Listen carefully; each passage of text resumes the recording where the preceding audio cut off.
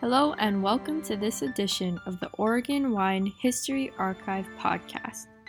The Oregon Wine History Archive is located at Linfield University in McMinnville, Oregon, and is dedicated to preserving and sharing the Oregon wine story. This podcast will share these stories through oral history interviews that we've conducted throughout the industry. Please enjoy these stories. All right, my name is Rich Schmidt. I'm here with Daniel Estrin. We're at Cristom Vineyards. It's November 5th, 2020. Daniel, thank you so much for joining us today. My pleasure. First question for you, why wine? The question everybody wants to know. Why would you want to get tied up in this business where you make fancy booze for people? It was kind of an accidental path for me. Accidental for myself, but I feel it was purposeful by other people in my life. I come from a family who doesn't drink, and it's not really part of my culture at all. But I had one uncle that was very much into wine and just fine things in general. His name was Mark Estrin, and while a child, he was more or less peripheral in my life, living far away. But as I grew older and really explored my troubled youth stage of life, he took note of me, and I think there was a recognition of some similarities between he and I. And I had graduated high school, and I was at the ripe age of 19, and after floundering around for a bit, I took off on a road trip down to Mexico is what I was aiming for. Loaded up my 90 VW Fox and headed south with a surfboard, a bunch of bike stuff, skateboard, that sort of thing. All those things that interested me, as school didn't at that time. So at 19, no school, I just wanted to explore life. And so headed towards Mexico and had some good times along the way, and got down to LA, and lo and behold, my 90 VW Fox decided not to go any further. Fortunately, my sister Molly was living in the area at the time, and had some other family, Mark included.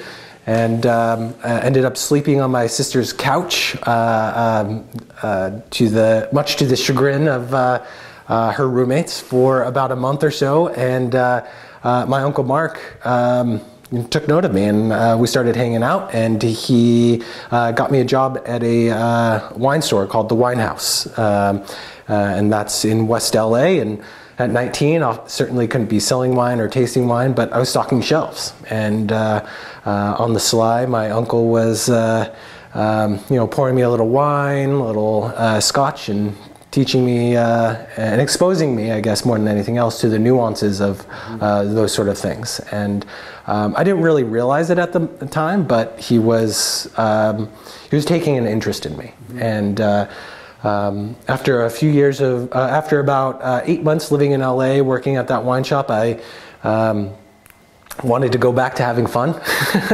So I packed things up, and I took off on a climbing trip down through Southern California and Mexico. And he asked me in the fall of the next year to come back and do harvest for him. So he and a friend of his had started a small wine label called Red Car, and they were making their wine in a place called CCWS, Central Coast Wine Services, and it's a place where there was the Miller family owns the production facility, and they allow some alternate proprietors to make wine there as well. And I was like, well, making wine, that seems like fun. I just want to have fun. So that's where I went. And so I went into this world of a bunch of small different winemakers making wine together. And I was just the whipping boy, right?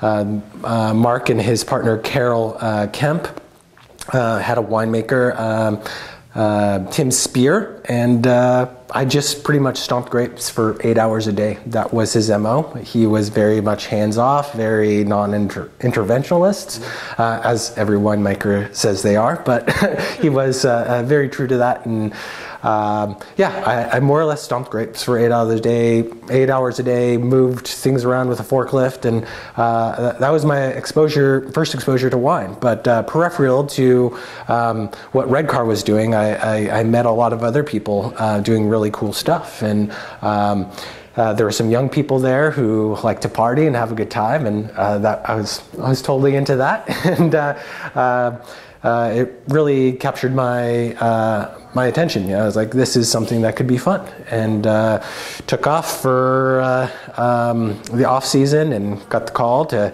come back, and came back the next year, and this time new winemaker. Chris King was there. I think he was titled Assistant Winemaker at the time, or production winemaker. But Chris was the one who really opened up my eyes to what the wine industry could be. Chris is a salty the earth farmer kind of guy, and he and his wife Deanna really helped cultivate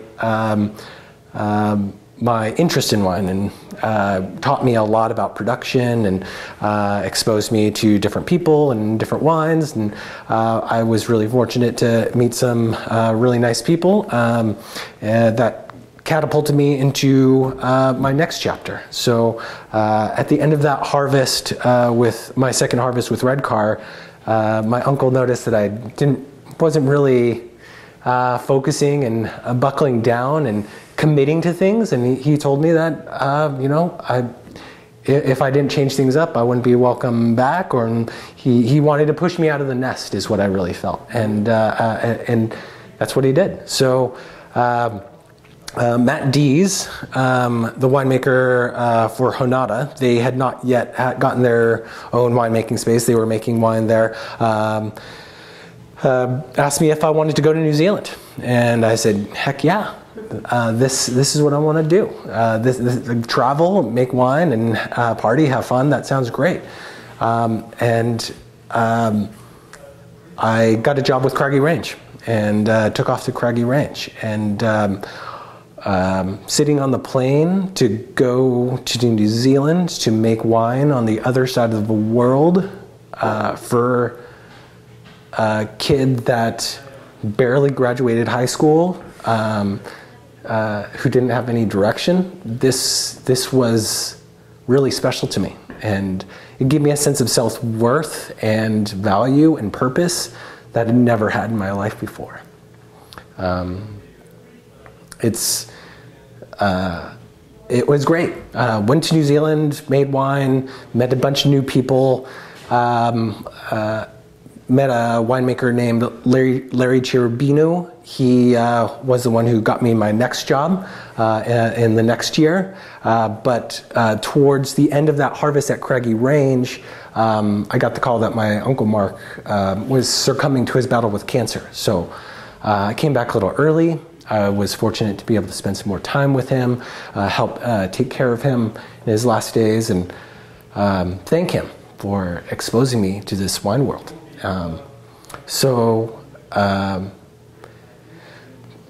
Took off to the mountains, had some time to recoup, spent some time with them, very good friends of mine in Bend, Oregon, snowboard bum, climbing, just having a good time again.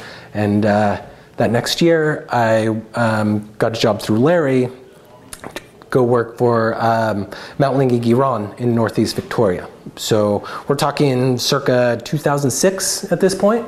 I'm just now getting old enough to drink alcohol and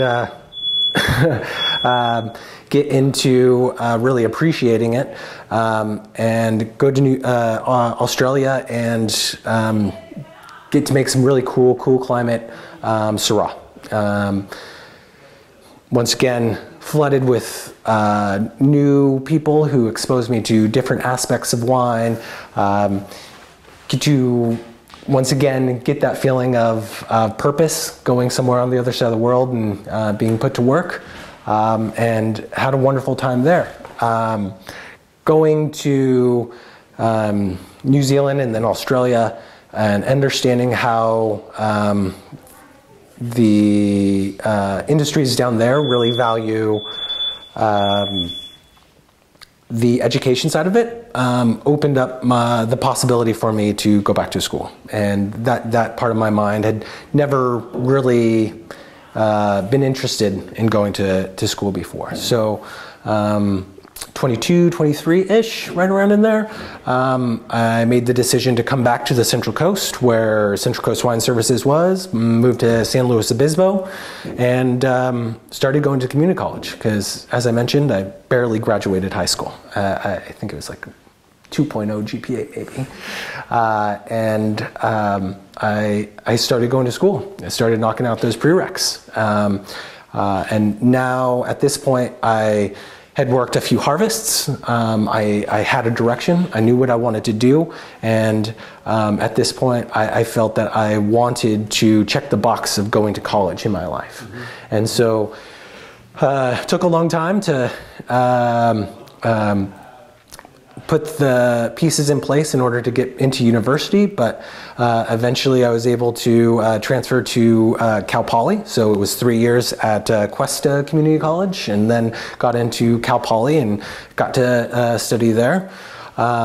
It was this period of time going to school. It wasn't just, I mean, there was a lot of having fun, I'm not gonna lie, but I got to use my production experience and exposure to wine to help pay for going to school. So I was fortunate that I got jobs in restaurants, got to manage wine lists, got to taste with distributors, expose my palate to wines of the world that I've never known before, and got to understand another side of the business that I wasn't familiar with. So I'm sorry, I digress. The question was initially like, why did I get into wine? But it all funnels down as to, it was my uncle that first exposed me to it. Wonderful people that helped me along the way. And then a sense of purpose and a sense of self-esteem, which I'd never had before. So. I guess I could continue along that story if you want. Continue along. I'll come back and ask questions later. Continue on. I apologize. As I said before we started talking, winemakers, they love to talk about themselves, and as much as I try to deny it, I guess I am a winemaker. So yeah, school, working in restaurants, learning about wine,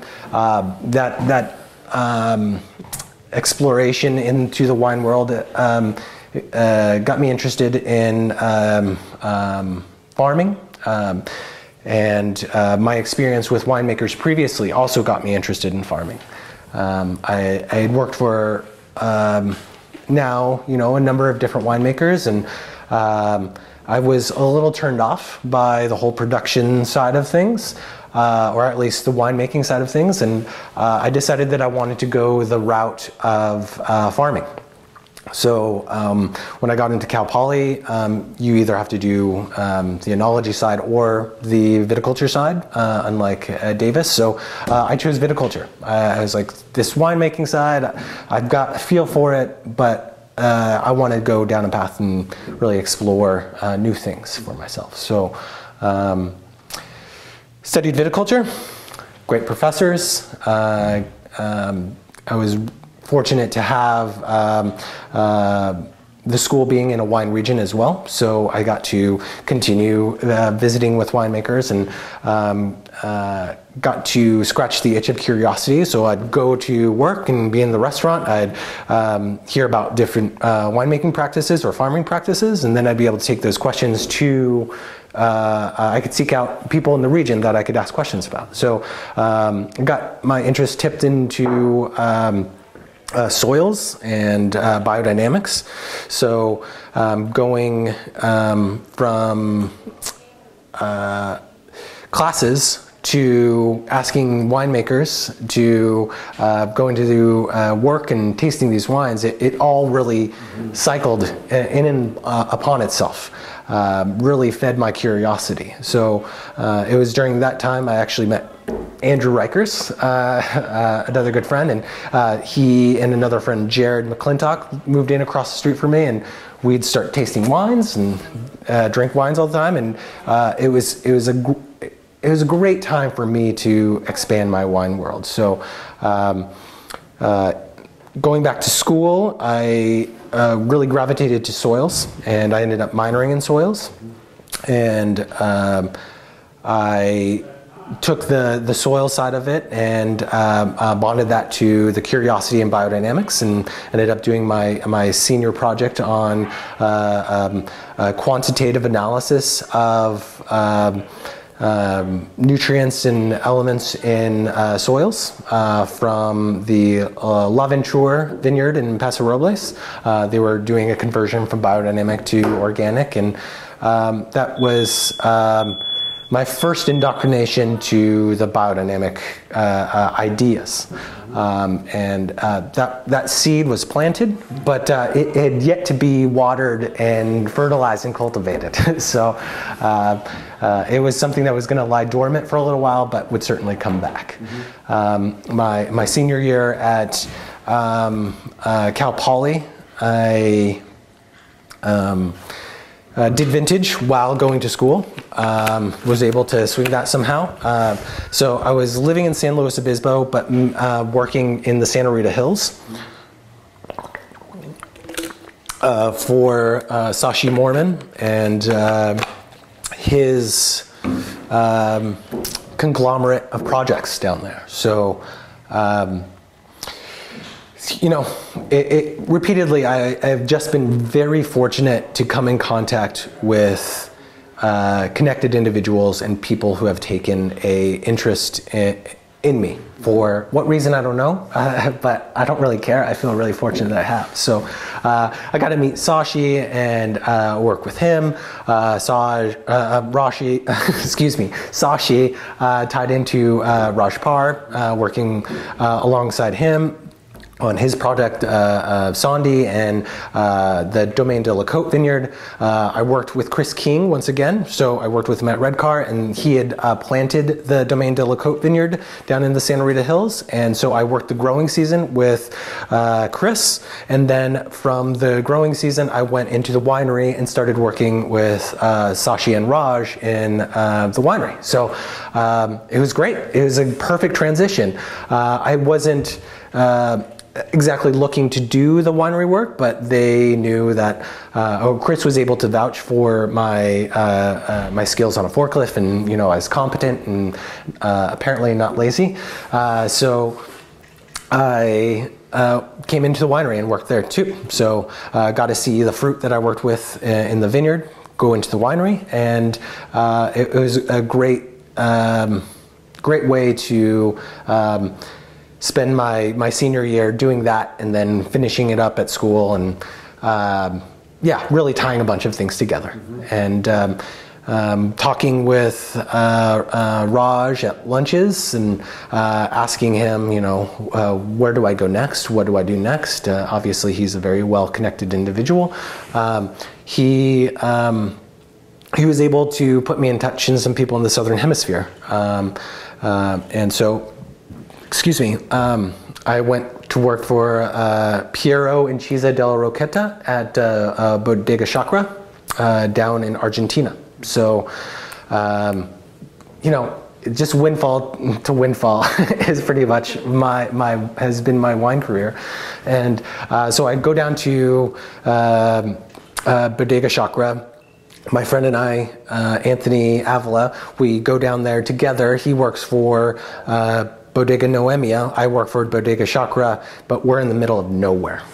We're not living together. I'm living with an Italian that speaks English, and I was working for a bunch of Argentinians. My Spanish was kind of crap.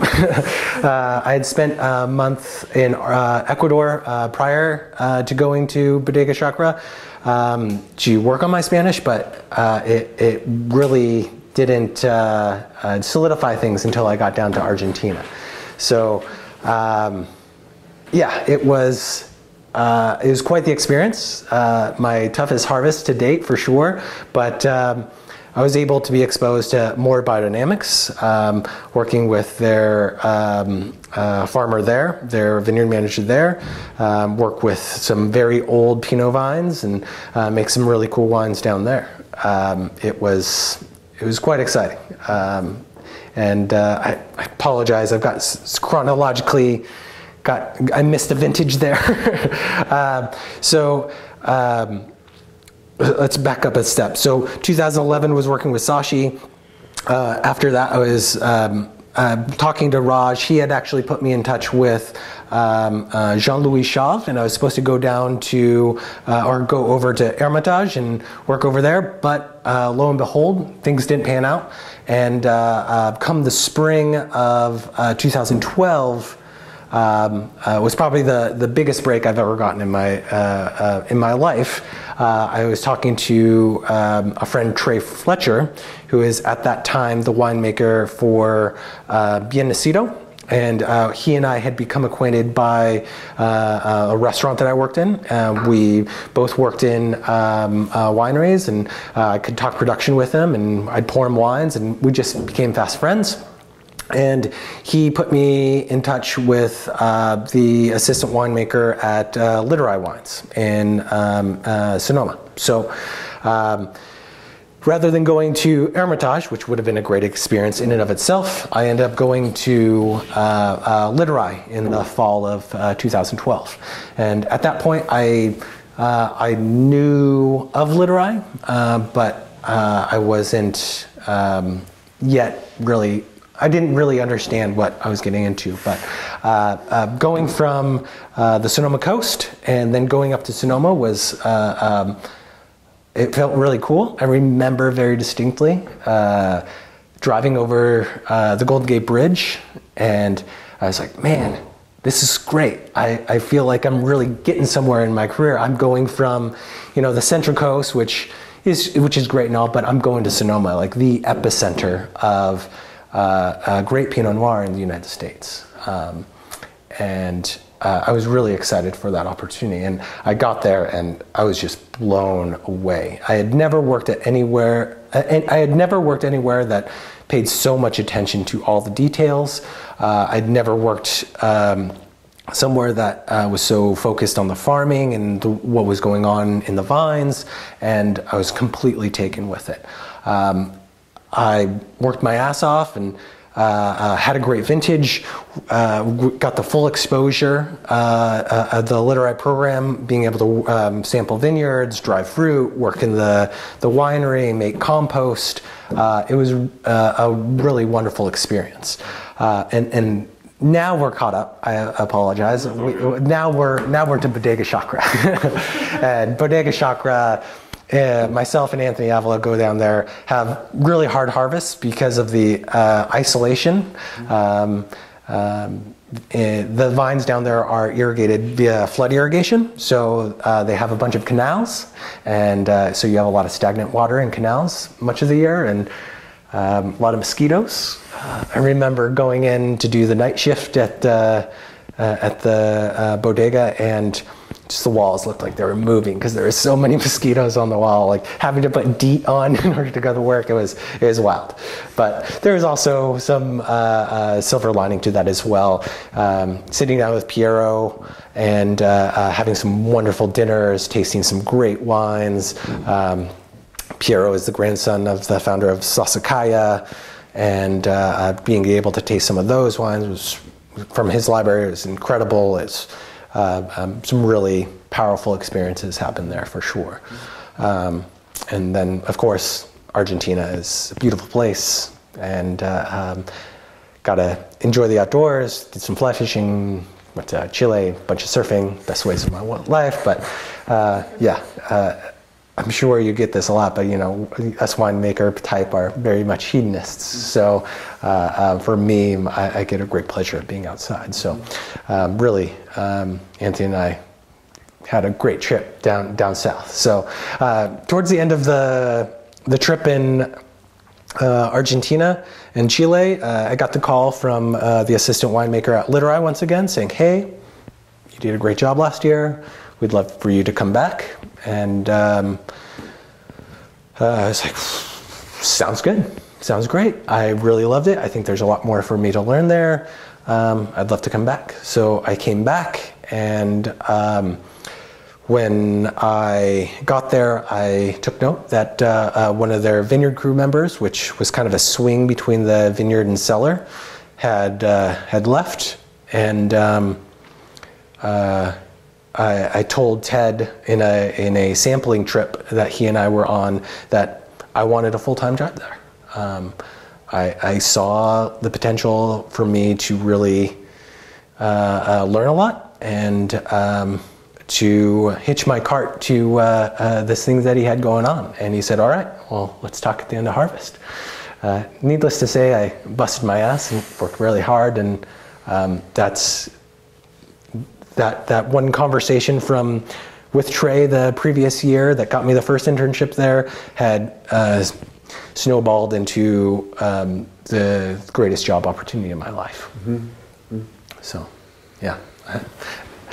Maybe I should take a breath. I'm sorry. No. This is perfect. This is great. Yeah. Not for me to talk. I'm curious about. We'll come back to Littorai in a second, and we'll kind of take it from there. But I'm curious about as you're being introduced to all the different parts of wine. So you have your uncle kind of introducing you to and the wine shop side of things. Then you're introduced to the production side. Then you get the vineyard side.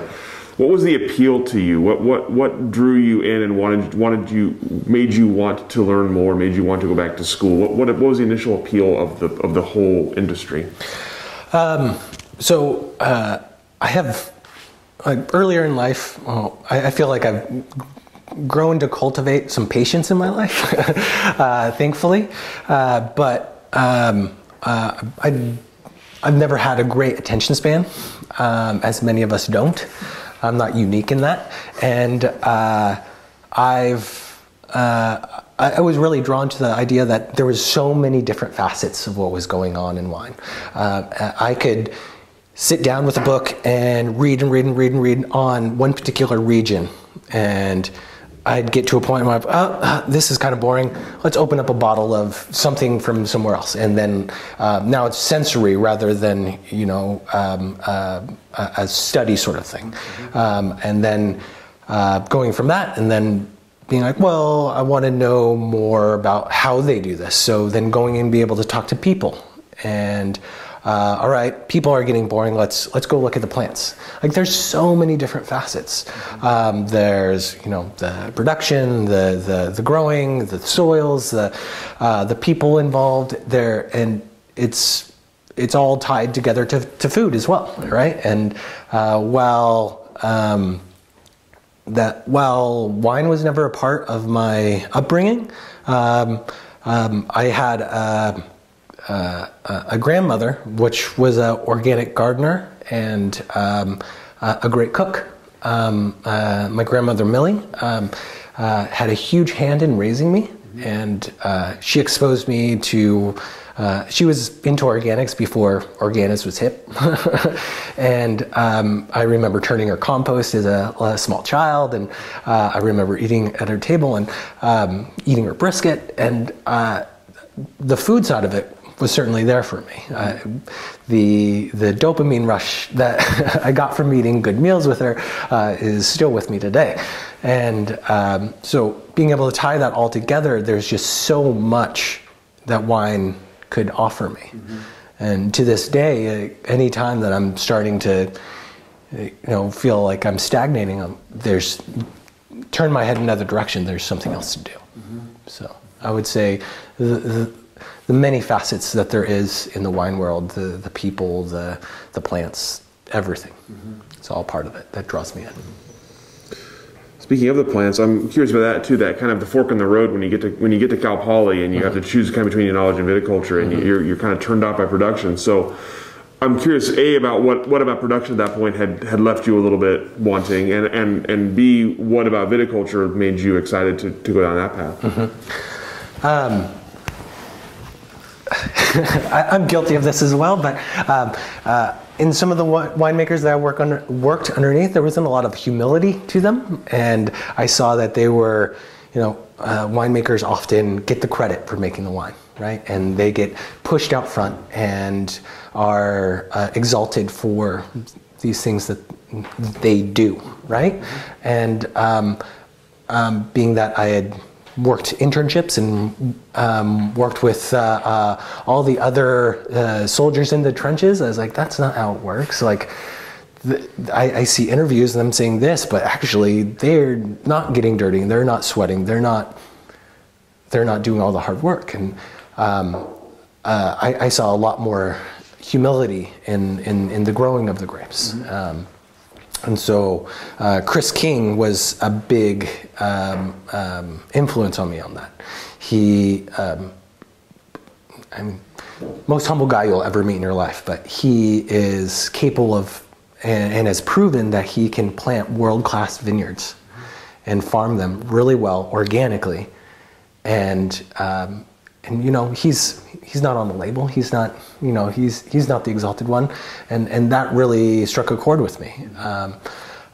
I have so much gratitude for everybody involved in the winemaking process. I'm not just talking like once the grapes have been picked, but you know, the people working in the nurseries, our vineyard crew that does the hard work when it's pissing rain outside or whether it's super hot outside. All of these people come together to make the wine. So that's what drew me towards the viticulture side of things, and the humility involved with it. I came to realize that this glamorized wine world is a relatively new thing, right? Like, the winemaking was thought of as a peasant job. You know, you go back 100 years, nobody wanted to take over their parents' vineyard and winery. Nobody wanted to. It's like everybody was running from it because it's just a slog. And I don't ever want to lose touch of every step in the process. And I love getting dirty. I love getting out there and sweating. And I also love the intellectual side of the blending as well. But the growing of the grapes is truly the heart of it and the most enjoyable part of it for me. And yeah, I'm sure we'll get onto this more, but it's not only about the grapes. It's about the farm and the organism that is the farm. You mentioned that you were not much of a high school student, not too interested there. I'm curious, as it came to going back to school, did you find, once you found something you were passionate about, did you become a better student? Did you enjoy school more at that point? 100%. Yeah, 100%. I mean, when you care about something, obviously you're going to put in more into it, right? And so working in some of the Southern Hemisphere harvests and working with people who had positions that I wanted to have, I was motivated. And so I knew there was no way I was getting into a university if I had shit grades. So I busted my hump. And I did my very best to get the best grades that I could. So, with the exception of a few like organic chemistry and stuff, I did pretty well and was able to transfer. So at that point, by the time that I transferred into Cal Poly, I was 25. So I was older than all my other classmates.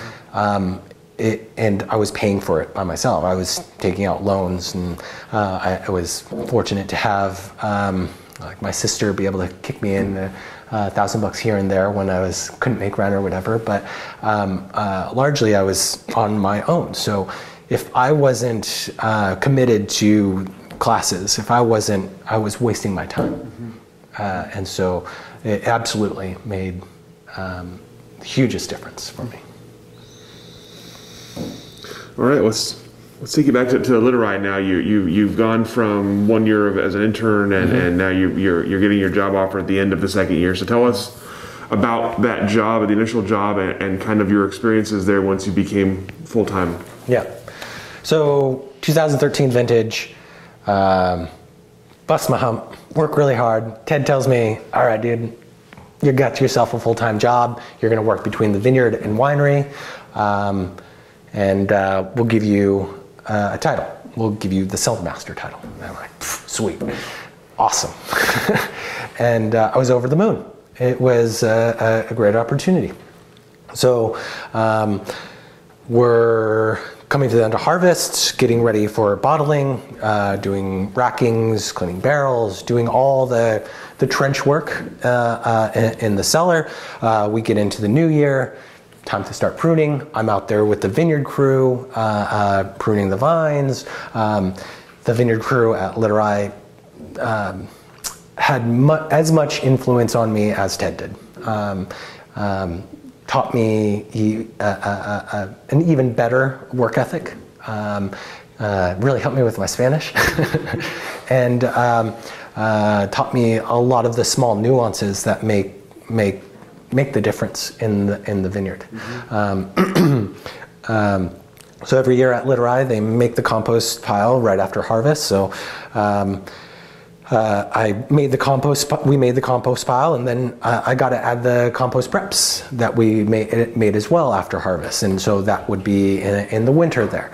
And starting to read more about biodynamics and getting a feel as to what it means and where it all comes from. A growing appreciation of ethereal forces, things that we can't necessarily put our hands on or can't quantify, but coming to appreciate the things that we can't, and acknowledging that there are forces at play. All of that is birthed in that first year at Littorai. As we're pruning, Ted tells me that the assistant winemaker, John, his wife is pregnant and due sometime in March. And so Ted tells me that I have to fly down to New Zealand and act as assistant winemaker at Burn Cottage, because their assistant winemaker and their vineyard manager quit like 2 months before harvest. And so Ted was consulting at Burn Cottage. And so I was like, okay, well, I guess I'll do this. So I got to thank John and his wife for having a child when they did, because that was a huge, huge opportunity for me. So I hop on a plane and fly down to Centro Otago, and I land and meet with Claire, the general manager, winemaker down there, and she's like, yeah, well, the interns have been in the vineyard. The winery hasn't really been, spiffed up and cleaned up yet. She's playing triage, trying to, wear all the hats, and I jump into the fray. And so I train the interns, tell them how we want to do things, and basically I'm taking the blueprint, which I've learned the last 2 years at Littorai, transposing it to what was happening down at Burn Cottage in a whole new world. Within the first year, my first full-time job in the wine industry. So it was great. It was awesome. I had an awesome crew. We had a good harvest. Not too many hurdles were thrown at us. We got a couple picks in, and then Ted comes down and starts putting his Midas touch on the picking calls and such. And somehow I was able to manifest the managerial skills I didn't know I had to help this crew put things together, right? And all the while, I didn't realize that this was an audition all the while for Ted, because he was, whether he knew it or not, he was testing me to see, what I was capable of. Mm-hmm. And so I'm there overlapping with Ted for a little while, and then I fly back, and I just get right back into the trenches at Littorai, back into spreading compost and what have you, working in the cellar and just doing the cellar master thing. And I was thrilled. It was great. It was so much fun to go to Central and do that thing, but I was also happy to come back and continue learning from the vineyard crew and from John, the cellar. It was really cool. Ted comes back by May of 2014. I'm finishing up work, and Ted pulls me aside. He's like, "Hey, Dan, I'd like to meet with you at the end of the day." I'm like, "Okay, cool." And so end of the day, Ted and I step into the lab. It's just he and I. He's like, "Well, John just gave me his notice, and he's going to be leaving within a month. I'm going to put a posting up on Wine Jobs right now, unless you want the job." And it was one of the happiest moments of my life. It was awesome. It was so powerful. I was through the roof, and I remember driving home that night, just blasting music, just could hardly contain myself, like busting out of my skin, because I knew what it meant. It was great. Mm-hmm. Yeah. Mm-hmm. Tell me about that then. Tell me about the next step for you. Is there added pressure on you now? Do you feel like you have to live up to something? What's the next step after you kind of realize what you're doing now? Oh, like I felt completely over my head. Completely over my head. I mean, Littorai makes under my opinion, some of the best wines. I'm sorry, some of the best wines in North America, and now I felt responsible for them. You know, Ted's there all through harvest. He's the guiding light, making decisions, but I felt wholly over my head. But I was going to do whatever it took in order to rise to the occasion. So if I thought I worked hard before, I had no idea what was to come. I mean, it was just a lot of work and dedication, long days, and a lot of just teaching myself, figuring things out, and really exploring the capacity of my problem-solving skills. Mm-hmm. It was awesome. Took me a minute to figure out the winemaking side of stuff, but to be honest, that was the easier side of things. All right, I got to keep sulfurs here. I got to, be sampling it. But these times I got to do, make sure supplies are ordered by this time. Like once you figure out the calendar of events, a lot of that falls into place. But what I wasn't prepared for is a lot of the managerial side of it, and also the new challenges that Ted wanted to give me. So up until that point, Littorai had chickens, ducks, and the biodynamic farm was still growing. So that's one thing that Ted always did, is he grew things very slowly because he wanted to do it all right. And now he wanted to take the farm to the next step. So it's about sheep. Time to get sheep. I mean, I grew up in South Salem, in the suburbs, and I knew nothing about this stuff. So I'm like, all right, you want to get some sheep? Yeah, I can do that. Let's do it. So it started out by working with a woman who had a small flock, and we'd run her sheep on the property, and I'd help her move them and stuff. And I'm like, all right, cool. I think I can do this. This doesn't seem that bad. And she put me in touch with a woman up here and right outside of Silverton, and we started our flock.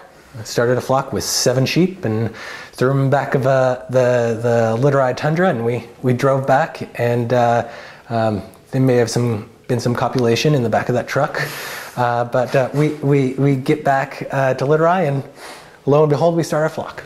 Start with 7. Come spring, we have a bunch more, and slowly but surely we started growing the flock.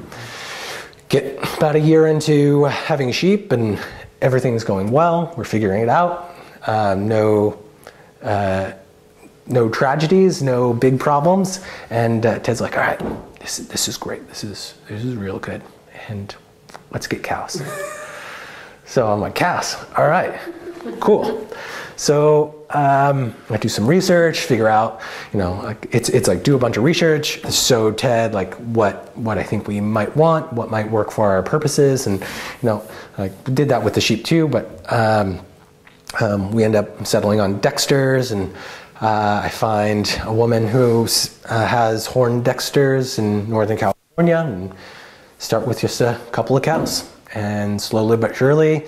We get another cow, I throw them in the back of a trailer, drive them off to get bred, 2 cows, all of a sudden we've got 7, and slowly but surely we grew the animal program. So Ted really put his confidence in me to figure this stuff out. And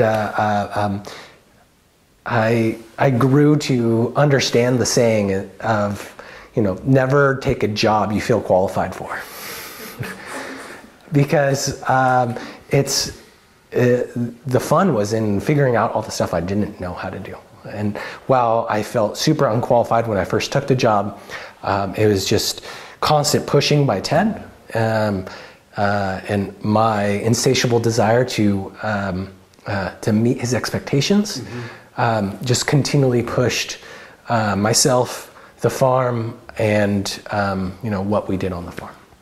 So, by the time I left Littorai last year, it was, I think 7 cows and 40 some odd sheep, and I think it's a little bit bigger now. But it was awesome. Like throughout those years, also all the winemaking, all the interns. I was able to have some really phenomenal interns, which I in turn had them as full-time employees. Got to do another vintage down at Burn Cottage. One of my interns at Littorai is now the assistant winemaker at Burn Cottage. My successor at Littorai, another one who was started as an intern, he was my cellar master for a few years, and now he's the assistant winemaker. Another one intern is now the cellar master, and we just we were just so fortunate to have some very talented individuals work with us, and the power of building people really got impressed upon me, and it's one of my favorite parts of the wine industry, and it's something that I had no idea about when I first started down this path. Is the impact you can have on other people's lives, and it's been one of the most satisfying parts of this, for sure. You talked a little bit about the biodynamics part of things, and then you mentioned the kind of early bug, and then coming back and once you're at Littorai. Tell me about what attracted you about what was attracted to you about biodynamics, and about the process of learning it and of implementing it along the way. So at Cal Poly, I learned of biodynamics, and it poo-poo voodoo seemed cool. Don't really know a lot about it, but interested. Coming to Littorai, making compost, like mind-blowing at the concepts behind it, right? So building fertility on the farm and creating a fertility cycle which regenerates itself, right? So using the parts and the waste of the farm to also create the fertility for the farm. Awesome. Making the preps from things that we grow, minimizing the amount of products brought onto the property to sustain the farm, right? Like these things are almost commonsensical to me. When you think of it, commonsensical to anybody when you think about a farm. Like, all right, you want to grow something.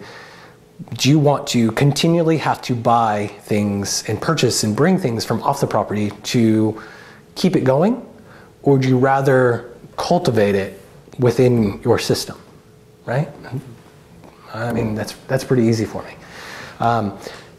Going from having a conceptual understanding with that first couple of vintages to being able to work year in, year out with the cycles, and see the vitality which it instilled in the land, that was really cool, and really solidified things for me. I have a. It's difficult sometimes to convey what biodynamics can do without having people work alongside of you for years on end. And I understand there's some hard to grasp concepts behind it, and I'm still figuring it out too. I'm not going to lie. But I cannot argue with these results that I've seen. So being able to experience that firsthand and to work with somebody like Ted who's so committed to it, there was no way I was going to leave that behind. I wanted to take that with me. You talked earlier about the idea of one of the ideas of biodynamics, and one of the ideas that you were learning is the whole farm, and not just as a vineyard, but vineyard as part of a system. So tell me about how you saw the animals and the farm system making things better for the vineyard and for the wine. Certainly. I'm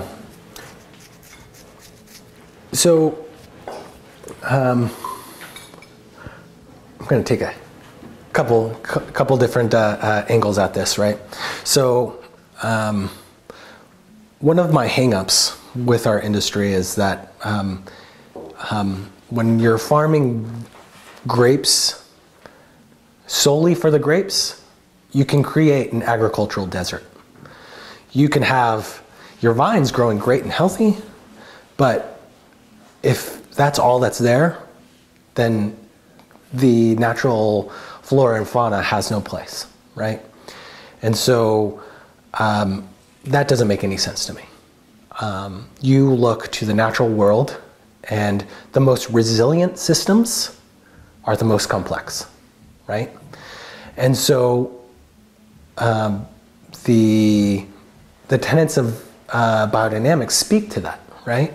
They want to cultivate biodiversity on all levels. And if you're cultivating biodiversity on all levels, you're creating a more complex system, right? So the sheep right now are in the vineyard grazing, right? And it's not just the sheep being there, right? It's also the sheep are eating different things, right? And they defecate, and that manure in turn helps feed the vines. It also helps fertilize the ground and other plants that are growing around it, right? That breakdown of materials cultivates a diverse biome of bacteria and fungi, right? So it works synergistically. Having the compost here, right? We're making compost in order to spread life about the property and the fertility as well. It's not just the nitrogen in there feeding the plants. It's not that simplistic. It's all the things involved.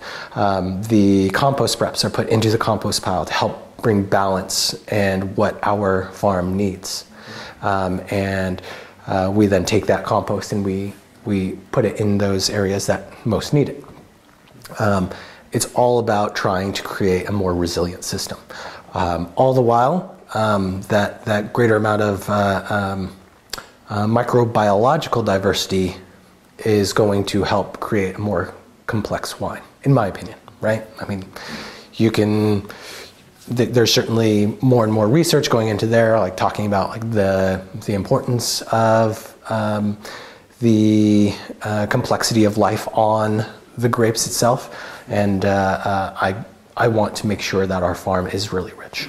So going from just the vineyard, like you want to think about the peripheral areas, right? So you have to have areas for, well, I feel you want to have areas for the plants and animals that want to be there, right? So we want to have forest. We want to have some underbrush, so we can have birds, insects, reptiles, what have you, have some zones where they can hide out, and so they're not only looking for cover in the vineyard, they have the forest to live in, they've got some bramble and briar to hide from predators, and then we also have predators present as well, because we have life here.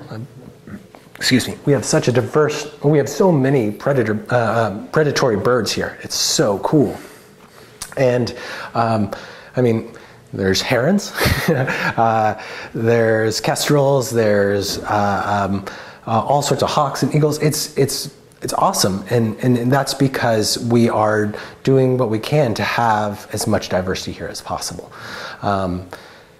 and having areas here, and not just areas here for this diversity, and not just solely grapevines planted property line to property line, I think is important, and is something that I always want to prioritize. And even when we don't have areas, like sometimes there's pre-existing vineyards that I had nothing to do with. Like, all right, let's try to create some habitat for them. All right, we'll plant a few natives here, we'll put an owl box there, we'll put some bird boxes there, maybe bat box there, trying to create habitat for them in zones that there isn't otherwise. So, and viewing the farm holistically as well, right? So you can't just take care of the vineyard and have the whole farm be healthy. You have to take care of it all.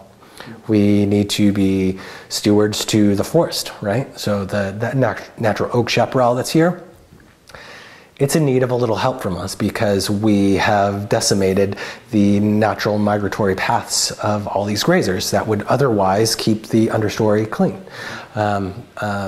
We just recently here cleared out some oak chaparral, and a lot of that stuff that we cleaned out from the underbrush, we chipped up, and now it's in the compost pile, right? And there's fields that we're prepping for future planting, right? We're picking rocks out of, but at the same token, we're also providing habitat for those kestrels to pick off the voles and rodents and stuff like that. And we're trying to look at our planning of future plantings in a way that we can have these zones for natural flora and fauna.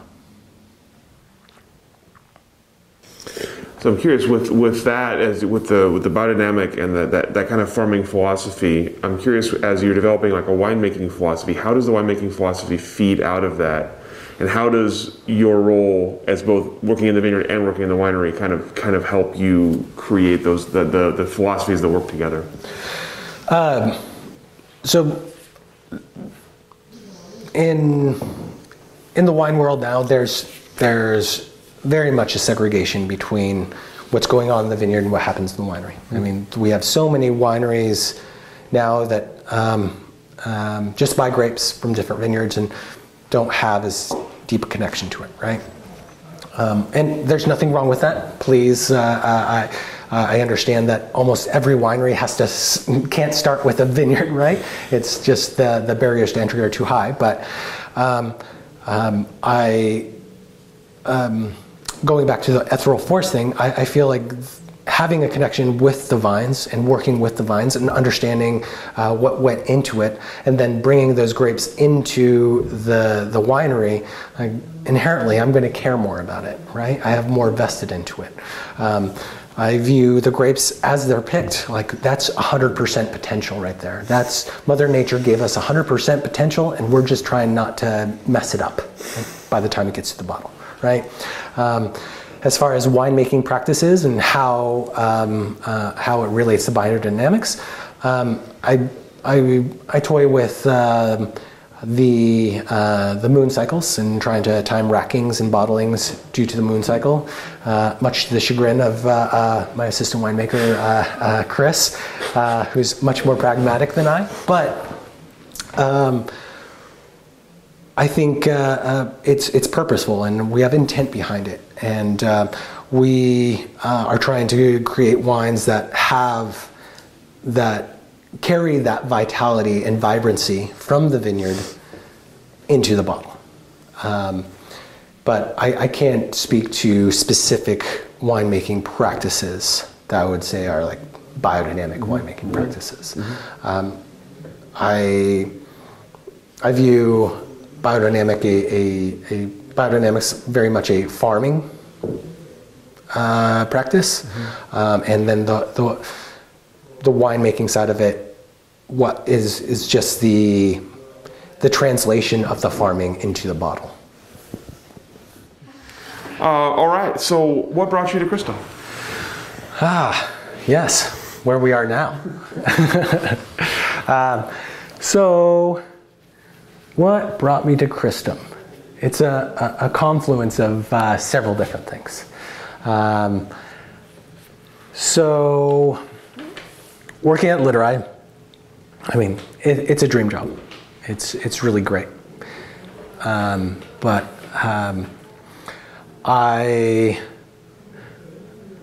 I knew I could stay at Littorai as long as I wanted to. Ted was happy to have me. We had fostered a great relationship. It was wonderful. But I knew I needed to do something else and go out on my own and try to prove to myself that I'm not, I don't have to hold on to Ted in order to be successful, right? So I started looking outwards, a few years back, and started looking around. What was next, right? And so as I was looking around, I was trying to understand the matrix of what I was trying to fulfill, right? So, all right, so I don't want to work I don't want to work for a large company. That's something that I felt pretty strongly about. I wanted to work for somebody that I could, shake their hand and look them in the eye, right? I wanted to work for a smaller business. I didn't want to make too much wine, right? I want to continue to concentrate on making classic wine. I'm not looking to make super hip right now, flash of the pan, what's cool right now sort of wine. I want to make classic wine. I want to make wine that I want to make wine, and I want to work for a winery that has a lasting reputation, right? And can go the distance. I want to live in an area in which I'm able to be financially sustainable. I love the North Coast. I love the North Bay area very much. There's lots of opportunity there, but unfortunately, it's a really expensive place to live, right? Moreover, it's more and more being ruled by larger companies and larger wineries. The barriers to entry there are just so huge.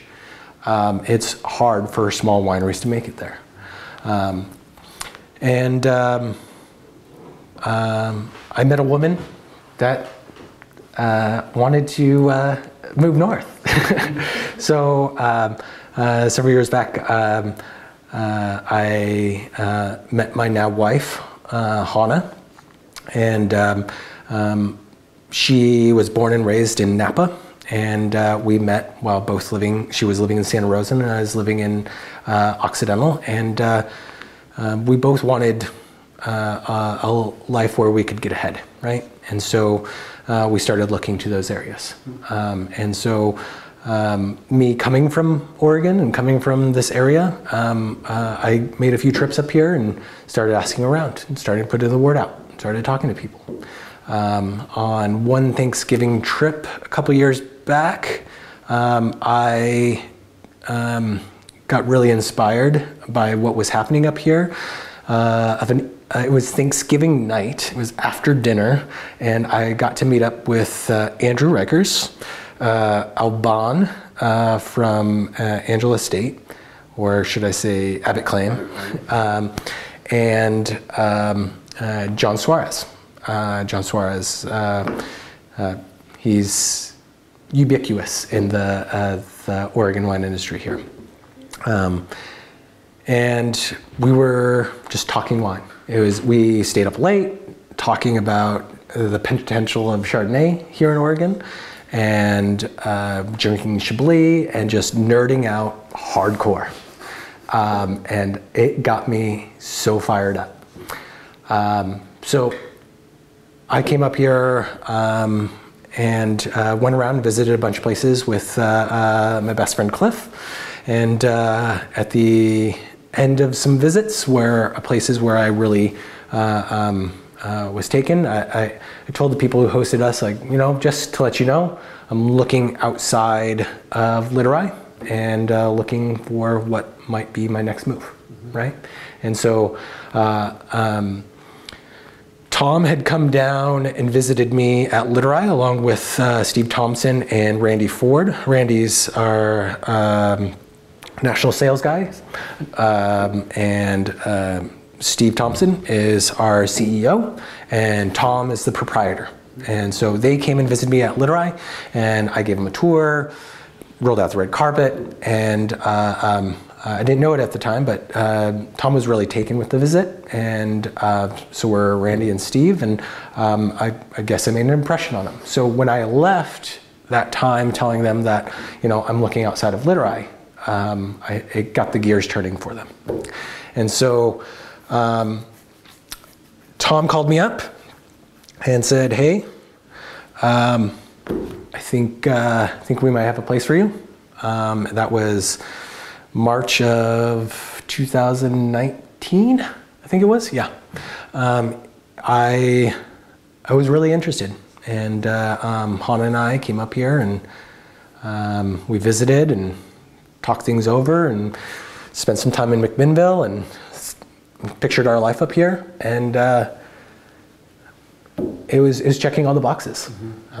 Tom was really on board and taking this place to the next level, right? Certainly the reputation which Dorner has established here with the wines is undeniable, and I have huge shoes to fill in that manner, right? But I saw an opportunity in working with Tom to bring this place to be an integrated farm, and to diversify it, to try to make our own fertility and bring animals here, and really elevate the farming practices and make an investment in the most important part of this puzzle, and that is the land.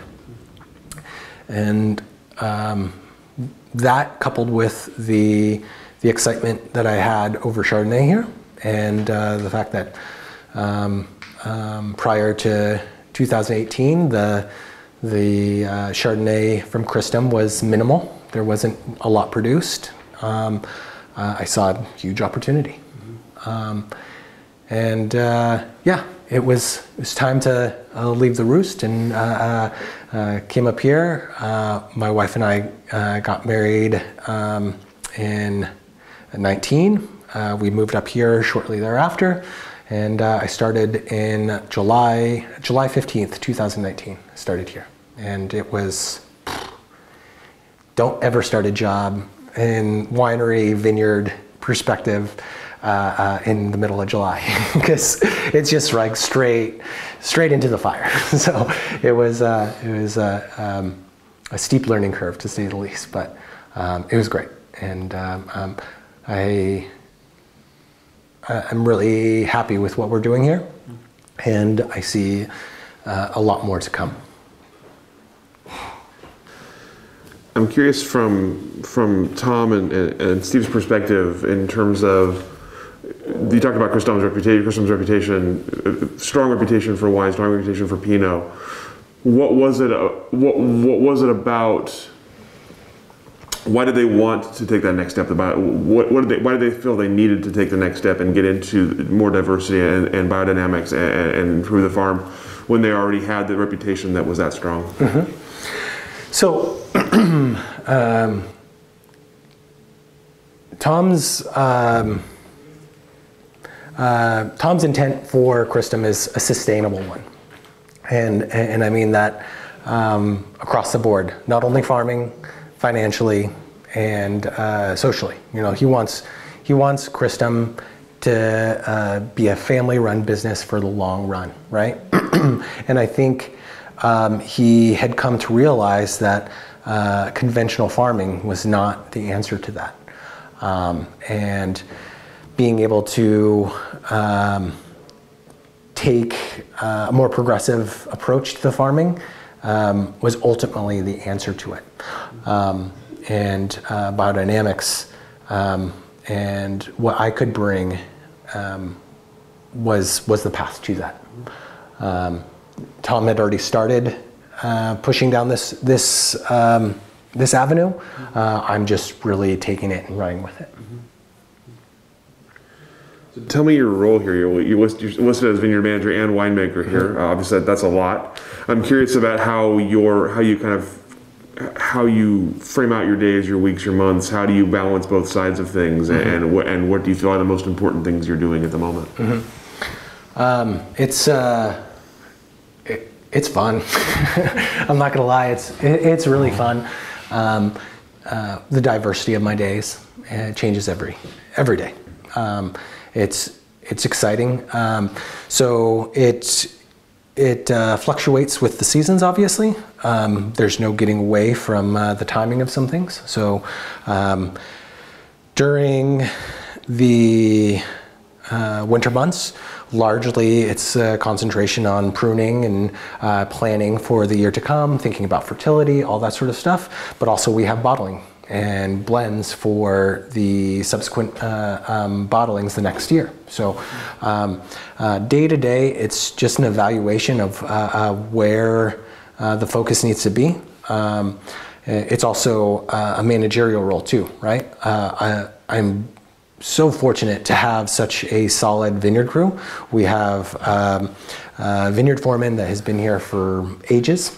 Since almost the beginning, who knows the place really well and knows what needs to be done when. So, if I drop the ball on something, it's not like it's going to go into the abyss and we're going to suffer. Like there's other eyes on the prize. So, him along with our lieutenants, as I like to call them in the vineyard, do a fantastic job.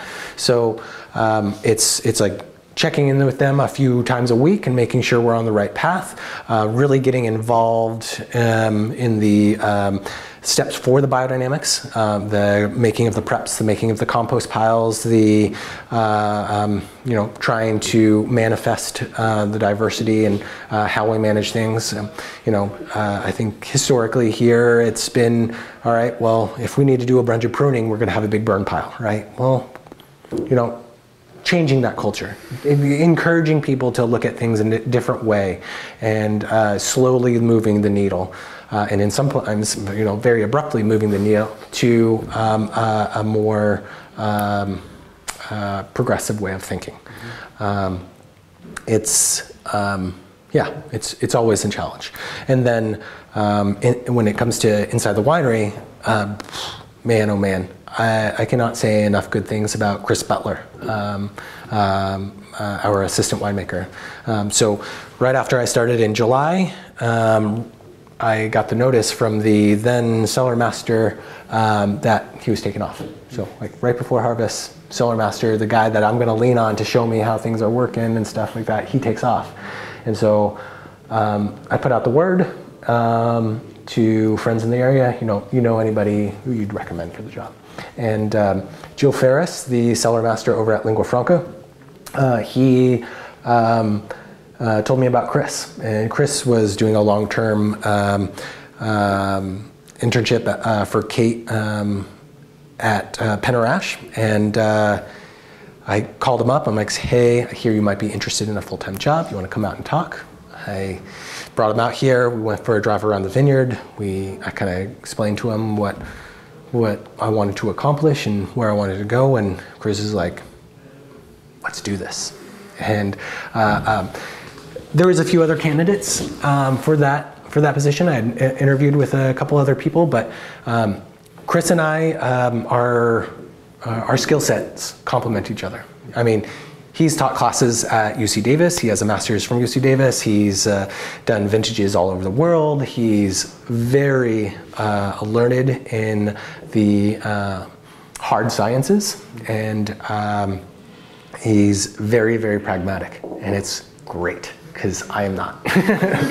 He is like I'm much more touchy-feely, like ethereal forces, biodynamics. You know, like that's more my game, and he's more like, well, these finding agents at this rate, I think will produce the best result, and it's awesome.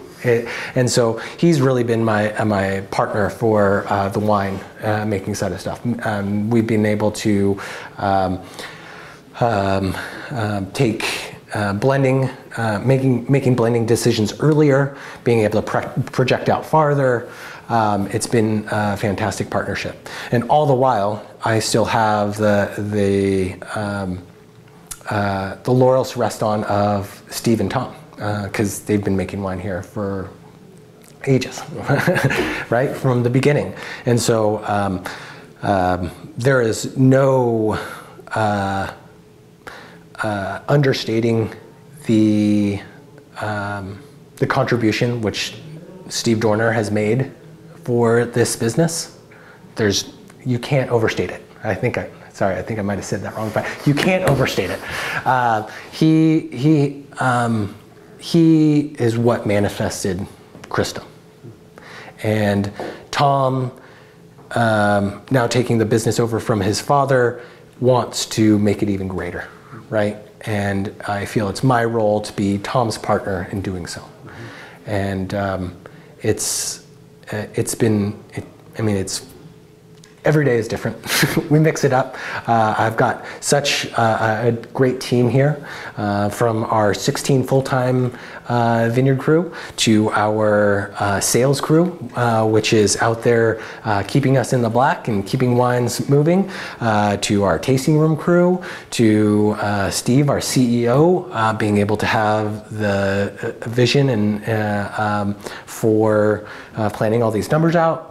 And then having Tom as a partner in pushing these things forward. It's really a unique thing, and it's a really exciting place to be right now. So tell me how, if at all, you anticipate the wines changing here. Obviously, you're talking about adding more Chardonnay. Will the wines be different? Are you expecting them to be different as you look ahead? Mm-hmm. Yes and no, right? So obviously the style of, I think it'll be pretty clear in the release of the 2019 Chardonnays that my Chardonnay making style is a bit different than what historically has been here for Cristom. I like wines of tension, nice linear, I like mineral component. You know, I like a lot of acid in Chardonnay. That's really important for me. So Chardonnay, absolutely. Pinot Noir. Steve made wines at Calera with lots of whole cluster. He came here to Cristom, has been making wines with lots of whole cluster, and they're great. They're beautiful. And I want to continue that tradition, right? There's certainly going to be lots of whole cluster in Cristom's future, for sure. And we have Steve to work with. He's still here on a daily basis, and he helps with the winemaking decisions, especially with the Pinot Noir and the blending, all that sort of stuff. So I don't think that the Pinot Noir is going to change dramatically. I think it's more going to be, if anything, a clearer interpretation of the vintage, as I'm pushing for more involvement, not only in our vineyards, but also in our purchase fruit vineyards, which go into much of the blends. So making sure that we get those grapes off the vine at the appropriate time, maybe dialing down the ripeness just a hair or two, you know, cleaning things up a little bit in the cellar is going to help us. There's been some substantial investment in the infrastructure for winemaking here, and we've got a barrel steamer and we've got a pressure washer for our barrels. So I think the wines might be a little bit cleaner, and but largely the Pinot is going to be stylistically similar. Lots of whole cluster, without a doubt. Certainly going to be on the bold end of the spectrum, as they always have been, but just speak to the vintage a little bit more. I think the 2019 Pinots will be evident of that, 19 being a vintage with a little bit of rain and some certain challenges there, and it was really nice to have Steve and Tom here, coming from California and having my first vintage in Oregon be 19. I mean, I would have lost my shit.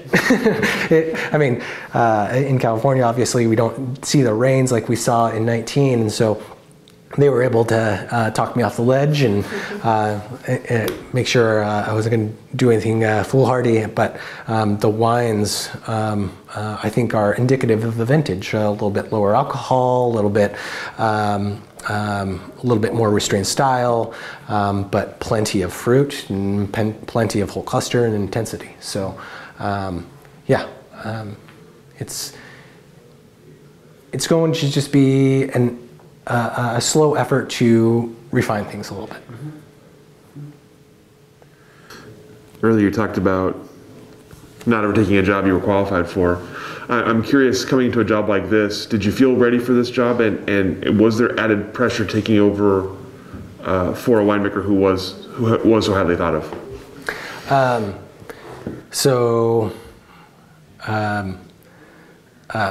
No, I totally did not feel competent for this job, but yes, I was very comfortable taking this job.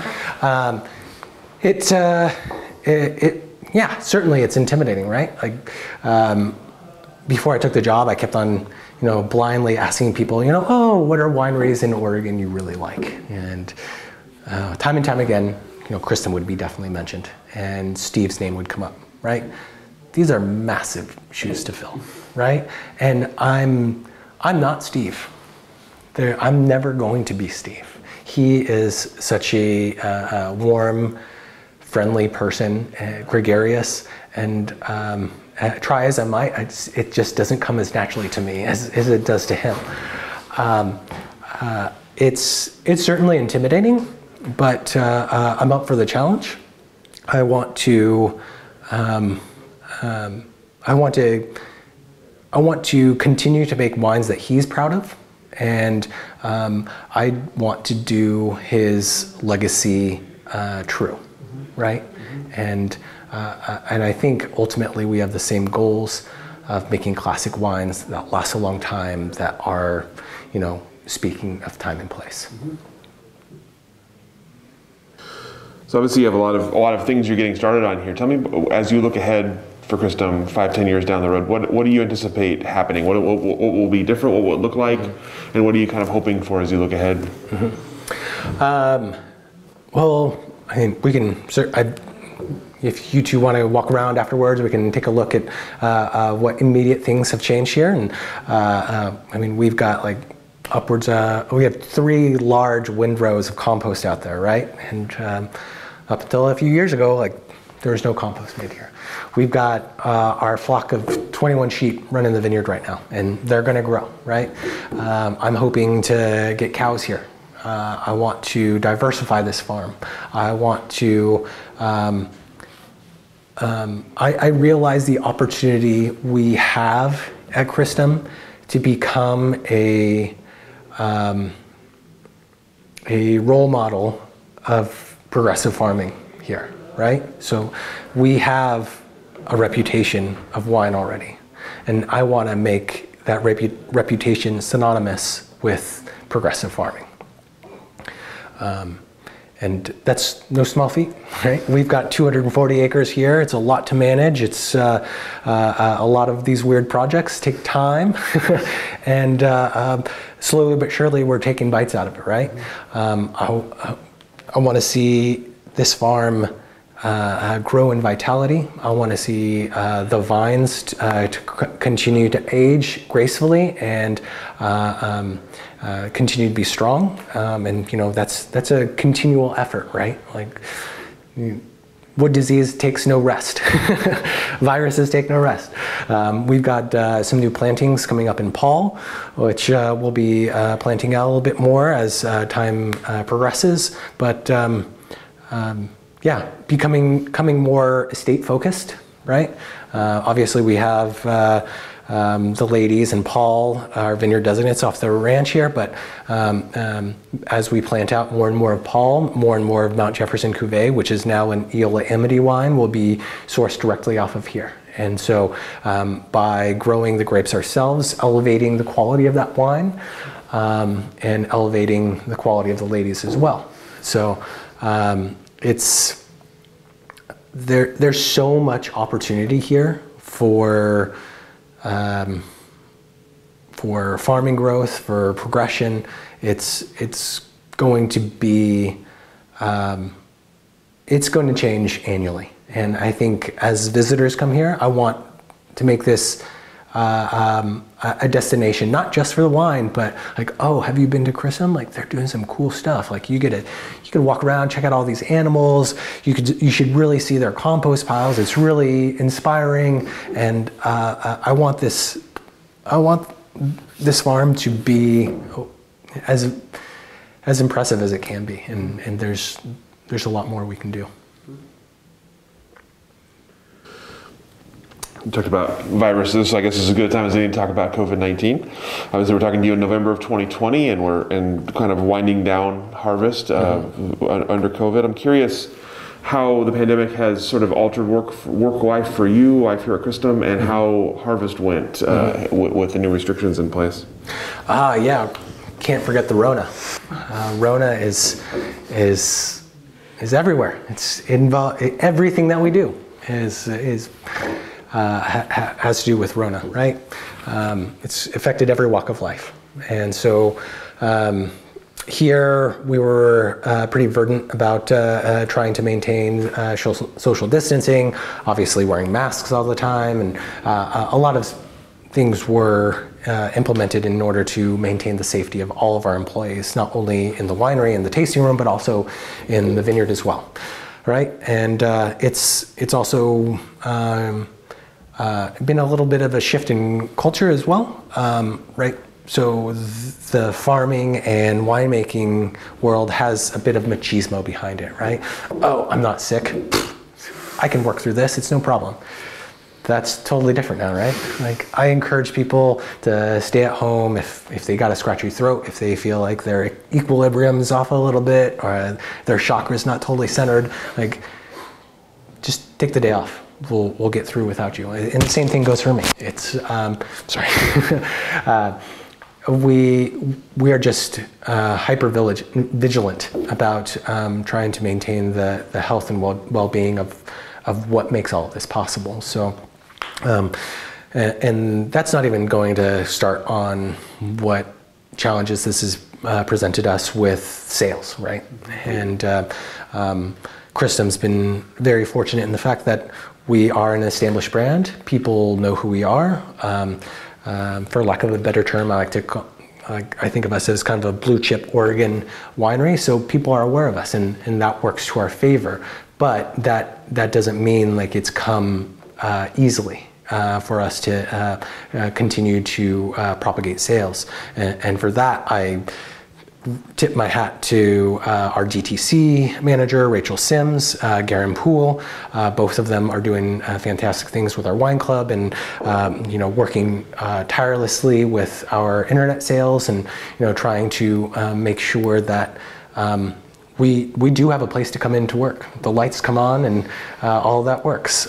Randy Ford even has a bigger challenge because he's got not only nationally but also internationally selling wine. And Cristom's huge in restaurants. We top 100 wine year in, year out, and a lot of that's because of our restaurant presence. And there's had to be paradigm shifts, right, and figuring out how we're going to manage all this. And I'm so grateful for every one of them to keep working hard at all of this, because it allows me to focus on, the farming, the sheep, the wine, and everything that we have going on here. Mm-hmm.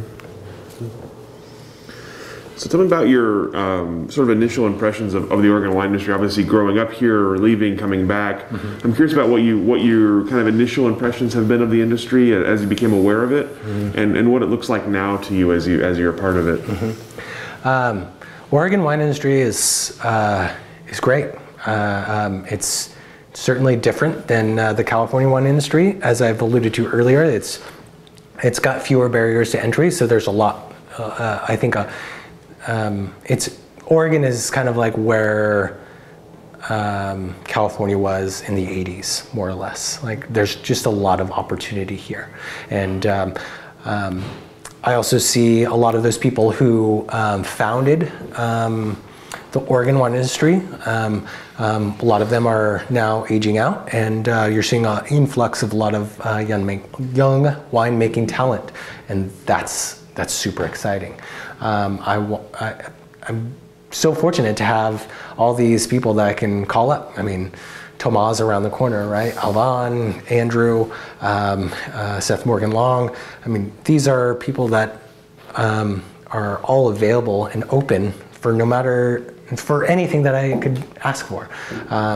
It's exciting. It's a very open community. I feel as if in California things were a little bit more guarded. People were like, "Oh no, I'm not going to show you how we make the Kool-Aid. Like that's our secret recipe." But I think Oregon's much less guarded, and I find that heartening. It's so nice to be up here and working with vines that are also dry farmed. A lot of the vineyards that we were working with in California, there just would not be the consistency if there wasn't irrigation. And so being able to plant a vineyard without having to put irrigation in, like that's not possible in Oregon, right? In California, excuse me. Oregon is great. It's so much fun to farm. It's very progressive. It's open to new ideas. We've got some great viticultural areas. I'm enamored with the Eola Amity Hills. It's really stolen my heart. Obviously the Pinot Noir has great structure and earthiness and complexity, but also fruit. But the Chardonnay is really, really exciting. We've got some great farmers that we work with. The Von Osen Vineyard, which is just down the road here on Bethel Heights, and then the Eola Springs Vineyard make up the heart of our Eola Amity Chardonnay blend. Two rock solid vineyards that produce some wonderful grapes, which allow us to produce a beautiful Chardonnay at what I think is a very reasonable price. These things would not be possible in an AVA like the Sonoma Coast. I think there's so much value here, so much opportunity. It's much more of a accessible venue to so many people than I think some of the exalted zones of California, but I don't think is an inferior wine region in any respect. What about as you look ahead for Oregon? What do you see the industry looking like over the next 5 or 10 years? Pull out the crystal ball, take a look. Obviously, Oregon's wines are going to become more renowned, right? Just the marketing machine and more winemakers and farms growing better grapes, elevating the whole scene is going to take note. People are going to take note, and it's as I was saying, it's more accessible too. I think globally speaking, Oregon's been off the radar because California's got such a big voice, but Oregon's going to be picking up steam as these wines get out there because they're just so exciting. Additionally, as we see the effects of global warming, it's going to affect the grapes as well. I think Oregon's going to see a sweet spot, I think, in this. I don't know. I'm not a meteorologist, and I can't tell you how fast things are going to warm up, but I think there's going to be a period where we're going to have some really consistent vintages. We already have seen it, and it's going to be become more prevalent. There's just going to be more consistent vintages here, whereas previously it had been very hit and miss. Mm-hmm. And so as things get hotter and hotter down in Cali, I think things will get a little bit warmer here, but we're going to get a sweet spot where we get some really consistent vintages. I think Oregon is also going to make more strides in its farming. It's becoming more and more important to the consumer, and I think the Oregon vineyard manager is becoming more and more inclined to explore organic practices, and with less rain, it makes it a little bit easier too. So. Every year I feel as if I see a new mildicide or fungicide come out that wasn't there before, that's organic, and it's great. We're getting more and more tools in the toolbox, and it's going to help make it a little bit easier to farm in that manner. So I think the best days are still to come for the Oregon wine industry. I really hope there's still a place for the small to medium-sized wineries. I know that there are large businesses up here buying up more and more land, and they're entitled to, and they certainly bring things to the table that small and medium-sized wineries can't. But I hope Oregon doesn't get too big, right? I want it to. I really wanted to see the mistakes that were made in Sonoma and Napa, and I would like to see development here be a little bit more responsible, and not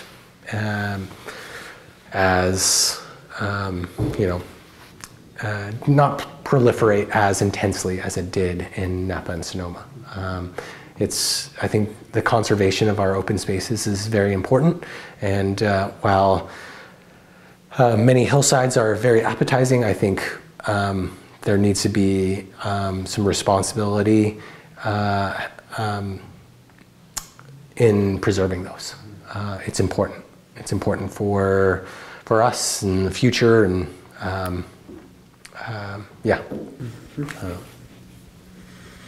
What about as you look ahead for yourself? Obviously, you said you settled in McMinnville. We got your wife up here. What do you see for yourself as you look ahead in the future? How are you settling in so far? I haven't told you the most exciting bit. I mean, obviously, Hannah, my wife, she's great, wonderful. We've got a house and stuff in McMinnville, but my daughter was born in July. So thank you very much. She's very much a focal point in my life, and when I have a stressful day at work and I'm having a hard time of letting things go, I try to let things go in the car, but when I get home and I see Hannah and Nora, it's just everything melts away, and I'm right there with them. For myself, I want to invest more in my family, of course, but also invest more in Cristom and into the wine industry. Largely, I went from Littorai, where I was kind of in a bubble on the West Sonoma coast there, and then I've come to here at Cristom, and in my fervor to figure things out and to understand how to do things here and how to get things to work, I've kind of insulated myself and created a little bit of a bubble, but I want to start to contribute, make a greater contribution to the greater community here. It's certainly a bit more challenging with Rona, as we said, but it's not going to last forever. And I can make contributions in other ways as well. Investing in my community and all the while sharing that with my place of work and my family. All right. One last question for you. You get a little philosophical for you to finish this off. What is wine's role in society? What is wine's role in society? Here's a good one to get roasted on for sure. Wine is frivolous. It's not necessary for life. I mean, a lot of people think it is, but it isn't, right? Life, or should I say, wine for me is a platform to educate people about how they consume. And I think wine, this privileged place that we are, and being able to have a livelihood making wine and growing grapes and selling it to people who have the means to purchase it. I think we also need to take that as a responsibility for educating them on what they're consuming. People buy carrots off the shelf without much thought of what goes into it. Yes, they might buy organic because they think it's the right thing, but people are interested in wine and want to understand why and where. And I view wine as a great way to educate people. So that's why I want this place to become a beacon, and I want it to help proliferate these ideas and to educate people about what they're consuming, not just what wine they're consuming and what goes into that wine, but also, agriculture in general. We vote more than just with our ballots. We vote with our dollars, and I feel wine for me is that educational platform. For society as a whole, it's a lens of looking at the world, looking at different societies. It's also an artistic expression, certainly. It's a way to connect with the earth. It's a way to connect with the ethereal world in which we cannot grasp. There are so many wines that I've had in my life that I cannot explain the deep effects it's had on me. It is proof to me that there are deeper things at play in the natural world. It's a pretty fantastic answer, I gotta say.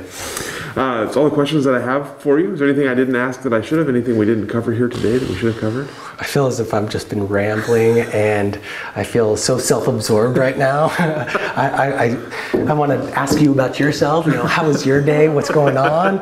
This is a strange seat to be sitting in, but I'm humbled and really grateful for the opportunity to share my story.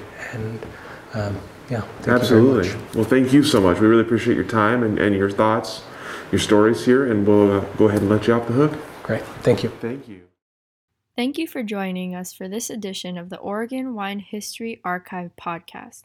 And thank you to all the supporters, partners, donors, and interviewees who have made our project a success. Be sure to check out our website at OregonWineHistoryArchive.org for more interviews, plus photographs, wine labels, and more. And stay tuned for more interviews as we tell the story of Oregon wine. The Oregon Wine History Archive podcast is brought to you by the Oregon Wine History Archive at Linfield University.